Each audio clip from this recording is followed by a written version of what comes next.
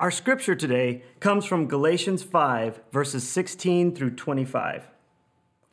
I say then, walk by the Spirit, and you'll certainly not carry out the desire of the flesh.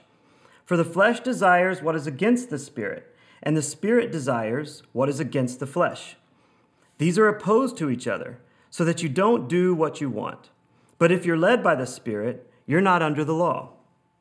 Now the works of the flesh are obvious: sexual immorality, moral impurity, promiscuity, idolatry, sorcery, hatreds, strife, jealousy, outbursts of anger, selfish ambitions, dissensions, factions, envy, drunkenness, carousing, and anything similar. I'm warning you about these things, as I warned you before, that those who practice such things will not inherit the kingdom of God. But the fruit of the Spirit is love, joy, peace, patience, kindness, goodness, faithfulness, gentleness, and self-control. The law is not against such things. Now those who belong to Christ Jesus have crucified the flesh with its passions and desires. If we live by the Spirit, let us also keep in step with the Spirit. This has been the reading, and now we'll turn over to Jim's lesson. Morning, Sunnybrook. We are ending today 12 weeks of this series, Life Interrupted, Life Together. And today, as Marshall read, we are in the book of Galatians. He read from Galatians chapter 5, and we're going to be doing more than just trying to break down that one piece. We've been spending, as I said, a number of weeks together. And the reason why was we got a sense as a leadership that this church was going through something that was very unique and very uniform. Everyone was going through it. And so it seemed wrong for us to just act as though we weren't. We felt it was important for us to respond immediately to all circumstances. And that's important. By the way, that's not the only way to approach it. No, sometimes we just say, listen, we're going to be going through the book of Acts, and we're going to start in chapter 1. We're going to go all the way through to chapter 28. And we're going to do that trusting that God is going to take those texts and apply them to our lives as we're just going through our lives. So again, both have value. Sometimes it's good for pastors, and this can be a temptation of us, to want to be current and relevant. So every sermon is literally ripped from the headlines just days before. And then, as I said, other times we just want to slowly trust that God's word has meaning, and both are valuable.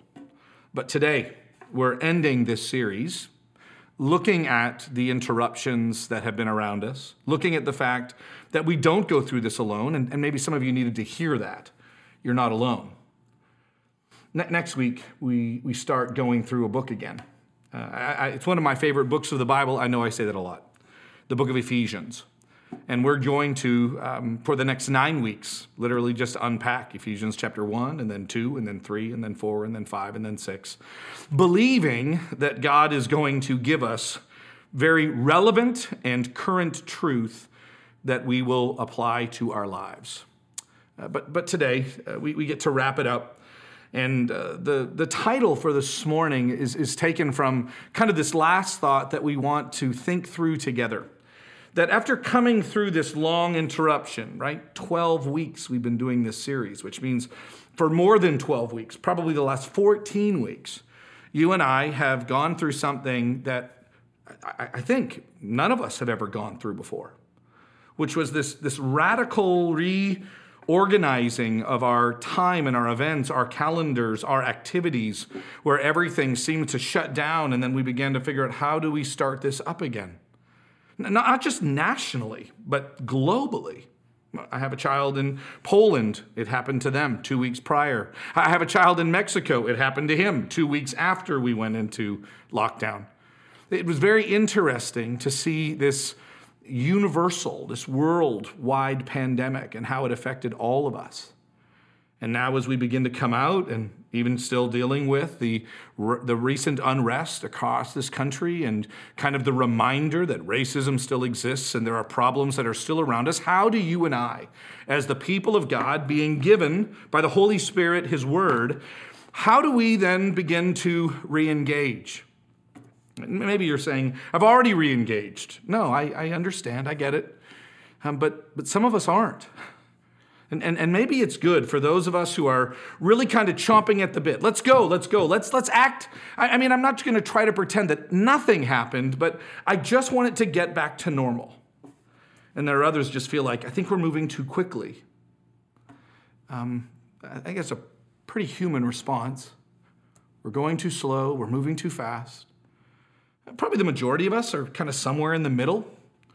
But I think what is universal across all of us is the God-designed intention for us to look somewhat near kind of the ending of these, of kind of the restrictions, and then trying to figure out what it means to re-engage and to re-engage in a faithful way. I think it's really good for us to say, can we learn anything? Can we apply anything to our lives individually or even to our lives corporately? And so therefore, I want us to think in these ways this morning as kind of a lesson from the entire book of Galatians, particularly the words that Paul gives in chapter 5 we'll conclude with. But this idea of why don't we for a moment just hit reset after this long interruption? Why don't we just stop for a moment? And I want you to kind of think through this. Work with me on this metaphor. I'm going to do my best to explain what happens when computers reset, because we use that terminology rather quickly. I just hit reset. I've had computer problems in the past, and so I'll call someone who knows a lot more than me, and I'll ask them, what do I do? And one of the first things they'll say is, have you tried to power it off and then turning it on again? And I'm like, sure, I can do that. And I have no idea what's happening. I just know that I push that button or I hold that button down, and somehow it just starts again. Somehow it just, what is it doing? And I want us to use, I'm going to do my best here, to explain, because it had to be explained to me, what is going on when your computer, when your phone, when whatever, some kind of device that has an operating system, when we decide to reset it, when we decide to reboot it, what is it doing? And then maybe you and I can actually learn of a way to kind of think about our faith and do something similar to that. And I would even say that the Bible recommends it. The Bible, in midst of trouble and adversity and difficulty, think of it like clutter that's going on in our lives. What does Paul in his letters do specifically to allow Christians, to encourage Christians, to help Christians kind of declutter and begin again? That's what he had to do over and over and over again to the Galatian church. That's what you and I are in the process of redoing. May we reset, reboot, restart, re-engage in a way that is biblically true, a way that is culturally beneficial, in a way that also brings health to us as well. So here's what's kind of going on in your computer. I don't know what you think you're doing when you hit restart, but here's what's happening. First of all, the computer stops what are called all non-core applications. So everything that's up and kind of operating that is not really essential for the system itself to work, it says we got to shut those down. Then it stops all core applications. And then the computer stops itself. At that moment, here's how it's been explained to me. The CPU, which I believe is called the central processing unit, the CPU, the memory, and all the associated hardware reset to a fresh state. It's just off. And then when it starts up again, notice it kind of, I think from what it looks like, it does the same thing just in reverse. It begins by doing this. It starts by doing a health check to make sure that all the hardware is good to go and ready to begin. Then it loads its operating system. And then the core or the essential programming begins to load itself and the computer is ready. Now, what's interesting is my friend who had actually explained it to me, Tim, said, it's interesting. And then once all of that has happened, once all of everything has been kind of just like quieted and shut down, and then everything is started again, and then it loads itself up. And then he kind of jokingly said this, and then you can just start cluttering your system again. And I couldn't help but think through that entire process and realize that, wow, like I don't spend a lot of time kind of working through the process of decluttering my thinking or decluttering my life. Maybe one of the reasons why so much increased concern or even anxiety is developed within us individually or culturally is the fact that all we know how to do is to add and to add and to add and to stack and to stack. Have you checked your phone lately?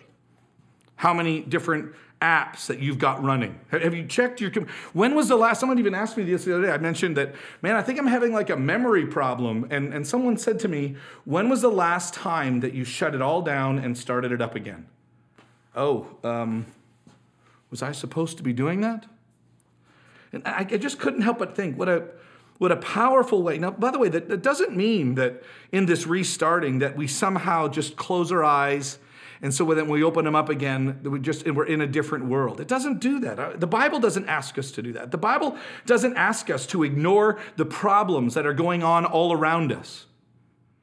But it does call us repeatedly, think of the children of Israel, repeatedly to just stop and to listen and to reflect on some core elements and then begin to reorganize their thinking and reorganize their lifestyle to this reality that God has given us. And then we can't stop the clutter from coming. We can't stop the need to use additional applications. We can't stop the engagement in the world around us. But when we do it by just stacking clutter on top of clutter on top of clutter on top of clutter, we all feel overwhelmed. The Galatian Christians in Acts chapter 13 begin to hear for the very first time the good news of Jesus Christ. And they accept that good news.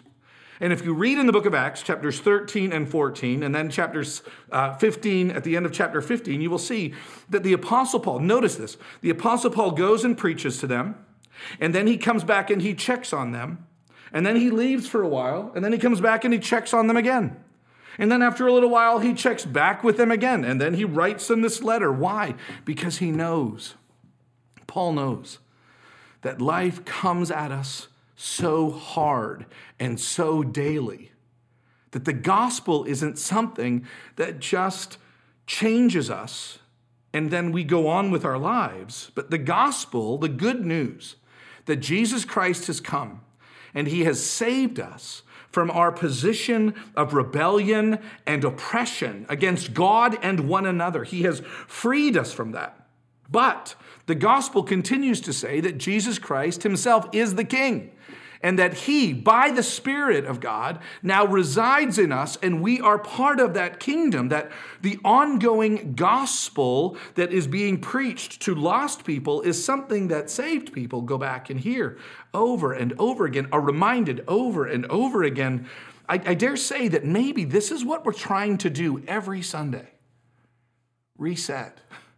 Again, not denying the pain, not denying the fear, not denying the distraction, not denying the fact that I really have a better time on Saturday watching my team win a football game than I really do worshiping God on Sunday. Now, all of those realities are true. But Sunday, in the presence of God, if we individually and corporately are really to do what we're to do, we are recalibrating. We're stopping, we're kind of slowly, in some sense, shutting down, not because we can't handle these things, but because our lives are becoming cluttered. And now, all of a sudden, the Word of God speaks to us as we begin to re-engage, as we begin to then open up, as we begin to target and to systematically engage the world that we live in, the places where we work and the places where we live, and the families that God has given to us, these concentric circles of responsibility that God in His sovereignty have given to us. We do that not out of the angst or the busyness or the distractions, but out of a sense of purpose as citizens of the kingdom of God, re-engaging a broken world around us. And this is what Paul continually does. So I want us to just look at 4 very powerful reminders that the Apostle Paul gives to the Galatians because they haven't reset for a long time. They haven't rebooted for a long time. And now they find themselves straying from what they were first all about. And so what are we seeing? I want us to give us 4 things to remember, coming out of our recent interruption, this most recent unpleasantness, coming out of that, what can you and I do as followers of Jesus Christ so that we can engage the world best? And when I say the world, I mean the small little world that God has given you to occupy and to influence, to be salt and light. The first of all, I think the Apostle Paul makes it very, very clear. You can tell the emphasis of this when he begins his letters. The introduction of all of his letters really kind of set forth what's happening and what's going on. I think that's one of the reasons why you and I can learn something from this. The Apostle Paul begins with prayer. And it's not just, you got to start somewhere. It's kind of an icebreaker. No, the Apostle Paul is setting the agenda in that prayer. The Apostle Paul, as he is engaging with the Galatians, saying, I want you to just stop. I feel like you're losing it. I feel like you're getting distracted. I feel like the interruption is leading you away from what you were first brought to. And the Apostle Paul says, I want you to remember Jesus and how Jesus has changed you. Look at chapter 1, Galatians chapter 1, particularly verses 3 through 5. The Apostle Paul says, grace to you and peace. Notice that idea of grace is God's kindness to us, God's willingness to look favorably towards us. And remember that he does this when we were sinners. So the grace of God comes to us not by our own merit. We cannot kind of muscle it from him. But no, this grace comes because God is in fact loving and merciful and gracious. And peace. Peace is not just peace. Hey, hope things are going well for you. The kind of peace that the Apostle Paul is talking about is this idea that at the very core of our existence, in terms of who we are as followers of God, recognizing our relationship with God and now with others, that it has, in the midst of temporary turmoil, breathe, Jim, a sense of peace. So he begins and ends all of his letters, grace and peace to you. But the kind of peace that we actually see is not the kind of peace that the world gives or kind of grace that the world gives, but it's from God the Father and our Lord, Jesus Christ, who gave himself up for our sins to rescue us from this present evil, according to the will of our God and Father. To him be the glory forever and ever. Amen. And Jesus becomes such a focal point for the Apostle Paul that before he ever gets into any of the problems or any of his concerns specifically for them, he doesn't begin with, hey, I got a lot of problems with you people and you're going to hear about it. No, the Apostle Paul realizes that if he is ever going to speak truth, or even if a follower in Jesus Christ is actually going to hear truth, where do we begin? We begin where God begins. We begin with the activity that God is doing. That if you and I are going to reset, we don't reset and then kind of wake up and the first thing that we engage is the world around us. No, what's interesting is the Bible calls us to begin where it all began. What does the Bible say? There was this time, before the world began where God existed. And God spoke all things into existence. And very much the Christian experience does not close our eyes to the world, but when we first wake up, we recognize that the world, that everything that we see, that everything that is, actually has a beginning, that there is someone that is over all of this. There is a creator greater than his creation. There is a king that is even greater than his kingdom. And the Apostle Paul says, you need to remember Jesus. You need to remember him as God's plan or God's gift. All of this happened, what does the text say? According to the will of God, our Father. Our God and Father, I think is what he says, actually. So you have this I guess maybe like the first stone that we need to touch, the first step of the operation is that we remember who Jesus Christ is and what he has done for us. So he is calling the Galatians to think back to a time where they didn't know him, where they only knew of opposition, where they only knew of destruction, where they only knew of a life that was somehow like disconnected from God, their creator, and Jesus Christ, their Savior. And he says that is where we begin the process. And obviously recognize too that how he has changed you. Verse 4 actually says he gave himself for our sins. So that's the powerful part of being a savior, to rescue us from this present evil age. And that's kind of the transformation. That's why I think it is so important that we stop and we spend a moment to realize that not only has Jesus Christ come and rescued us from the judgment, the eternal judgment of God, but he has actually rescued us from the evil that exists in this present age. Now, you might say, well, wait a second, I still have to go through this. Sure, but you don't go through this like you used to go through this. You go through this now knowing who Jesus Christ is. You go through this now knowing an alternative way of living, a way of treating one another, a way of loving one another, a way of engaging in the world where instead of being someone who takes, you give. Instead of being someone who manipulates and claws their way to the top, that you see somehow in those around us a completely different perspective because you yourself have been changed by God's grace and mercy that has been given to you. And so, Sunnybrook, I think it's important that as we begin to engage, that we stop and we remember Jesus. Maybe you need to spend some time this week. Can I give you something specific? And just be grateful, just to stop and to reflect on the transformation that exists because of who Jesus Christ is and how that has changed your life. And by the way, I'm prepared for the fact that some of you, if you were to spend that time and to actually engage it, might come back and go, not much has changed. That is where additional conversations need to be had.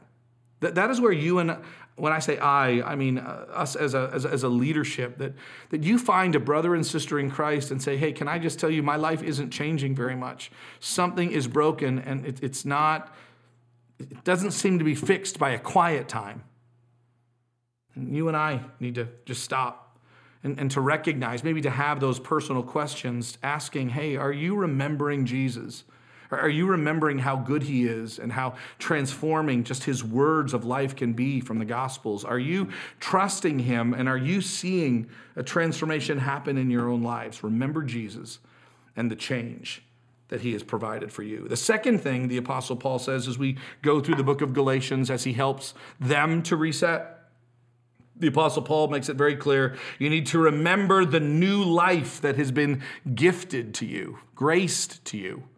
This is what the apostle definitely wants them to understand because they are really being tempted. What's happening in the book of Galatians is they're really being tempted to abandon this idea that they have been saved by grace through faith. I'm taking the words from Paul's letter to the Ephesians. They have been saved, they have been rescued by grace through faith. And what they want to do is they want to begin to kind of work for it on their own. They want to add to it kind of this idea that not only do we need to trust and believe in Jesus Christ, but we also need to, and what they were dealing with was how do we go back and what from the Old Testament, what from the Jewish way of thinking and of behaving is still required for us as followers of God. And Paul sees them making some serious mistakes. And he says, I just want to stop and I'll remind you of something. Turn to chapter 2, verses 20 and 21. The Apostle Paul makes it very, very clear. You need to remember the new life that God has gifted to you. And this kind of terminology, by the way, it's probably a phrase that you've actually heard before, but I'm asking you to kind of consider this with me. Can this be said of you? The Apostle Paul says, beginning in verse 20, I have been crucified with Christ, and I no longer live, but Christ lives in me. The life that I now live in the body, I live by faith in the Son of God who loved me and gave himself for me. I do not set aside the grace of God, for if righteousness comes through the law, then Christ died for nothing. And see, that's the tension that the Apostle Paul is asking the Galatian Christians to remember. See, their lives have become cluttered over time as they begin to work through their faith in this world, and they begin to wonder, am I doing enough? Am I being spiritual enough? Am I being religious enough? And what happens? All of our lives, just over time, can begin, as churches, we do this. We begin to kind of clutter our lives with programs and activities. We don't mean to do this. But some of us can actually replace this genuine, real, authentic relationship with Jesus Christ by grace through faith with doing things, even good things like going to church and serving in our community and going on mission trips and being in a life group. And then all of a sudden, we've kind of lost sense of like why we're doing this or kind of the root of all of this. Why? Because we begin with Jesus and remembering who he is. And the Apostle Paul says, no, I want you to stop and remember this new life that he has gifted to you. He's graced to you. And that's why the Apostle Paul says, I've been crucified with Christ. I no longer live, but it is Christ who lives in me. And therefore, the life that I now live, I live by faith in the Son of God. I don't live it. Now, by the way, I'm not trying to create some kind of competition between faith and works. No, they work side by side. They work hand in glove. They work one step after the other. But the first step is always faith. And the work that we do or the things that we become are literally a result of the faith and the work that Jesus Christ has first done in us. And so as we begin to just, for some of us slowly, some of us not so slowly, re-engage the world, can we stop in a very practical way and say, man, we need to remember at the very core, like why and how we are doing the things that we are doing. For those of you right now that are watching this, obviously, you're watching this online. How do I begin to re-engage? See, I think some people are, how do I get back to church? No, it's not just getting back to church. I really want us to not miss the point that the reason why we gather together is not to just go to church. It's not even just to be fed or just to be with one another. It is a faith response to who Jesus Christ is, this new life that we actually have. And so the things that we are doing, the good things that we are doing, the great things that we are doing by faith. Meaning that we are trusting God in the process. We are trusting God in our life circumstances, whether they be difficult, whether they be monotonous, whether they be easygoing, that each of these circumstances we do so as kingdom citizens, aware of our King, aware of the world that we are in, and we are engaging them with this new life. And so the adversities that we hit, I'm not doing this by my own strength. I'm doing this by Christ's strength in me. The things that I'm giving up, I gladly give up, for I no longer live, but Christ is living in me. If we could understand the depths of this small little verse, which challenges you and I to see our lives as being automatic or natural, responsive actions to what Christ has accomplished for us. Instead of just, okay, got to do that, got to do that, got to do that, got to do that. Like Jesus is worth more than that. And the Apostle Paul is not wanting to create a new set of religious objectives. No, the gospel of Jesus Christ and the kingdom that we are part of is fundamentally different. Now, here's a tough one. That as we begin to reset, the Apostle Paul makes this very clear. This is one of those books that I find most interesting because it mirrors a little bit of what you see in the book of Acts, which is that even the heroes sometimes get lost. But we need to remember that everyone can get lost, that everyone can become distracted, that even those that we look up to can sometimes miss the point. And the Apostle Paul in the book of Galatians has to kind of go back and warn them of some things. He says in chapter 3, verse 1, this is kind of a famous verse from the book of Galatians that's not very encouraging. But he says this, you foolish Galatians, who has cast a spell on you? Actually, other translations probably remember this one. Who has bewitched you? Who has somehow mesmerized you with a way of thinking or a way of acting that is not in contrary with the gospel? Who has bewitched you? He actually says this in chapter 5, verse 7. You were running so well. Who prevented you from being persuaded regarding the truth? He is saying that there are those clutter moments, but there are also those clutter people that are involved in our lives that distract us from the things that are the most important. Like who is Who are the ones who are somehow getting you, causing you, initiating in your own thinking a distraction from what matters most? Now, by the way, in this particular case, one of those people that the Apostle Paul has to confront is Peter himself, the one who on the day of Pentecost proclaims great truths about God and about the kingdom that is coming. The one who, on this rock, Peter, on the preaching of Peter and the apostles, I am going to establish my kingdom. I'll give you the keys to the kingdom. And Paul says, and I had to confront him to his face, because Peter, in the midst of his cluttering, was tempted to look at the people around them and to realize, if I start associating with these people over here, and I begin to kind of follow their way of thinking, it's going to cost me social clout with my Jewish friends. And he doesn't want to pay the price. And Paul calls him out on it. I think it's good for us to remember that during these times, there's a lot of people that are going to get lost. I ask you some quick application for this. I ask you to continue to pray for us as a church and as a leadership that we don't get lost, that we stay focused on what matters most, which, by the way, it doesn't mean that we're not engaging the world, but we're engaging the world with biblical truth first and foremost. That you and I are asking the tough questions, and we're not settling for the way things were. We don't want to just kind of re-begin this process and have learned nothing from the last 12 weeks from the Lord himself. And therefore, an evaluation is necessary for you and I to ask, like, who are those people in our lives, or who are those what are those circumstances in our lives that are causing us to somehow lose focus on the power and the implications of the gospel?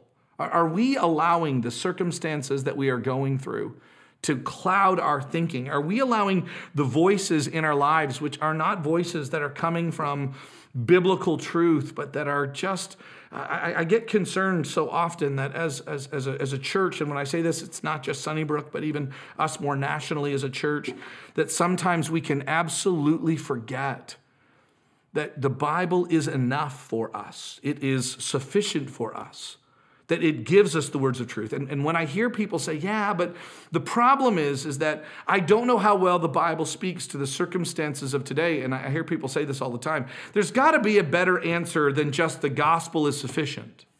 Now listen, I get it. If what you're saying is to just say the gospel is sufficient and then to kind of end the conversation, that's not sufficient. I agree with you. But I do believe that the Bible is sufficient for everything we need. The Bible teaches that it is sufficient for everything that we need. And for those that decide, myself included, Paul says, and if even an angel were to come and to preach another gospel, another way of being satisfied, another way of being saved, another way of being complete, if there is something other than what we have preached to you, which is salvation in Jesus Christ alone, let that person be condemned. Let us remember that everyone can get lost. And let us remember that this is our unifying source of truth. Lastly, let us remember that we are not living, you are not living by your own strength, but by the strength of the Holy Spirit.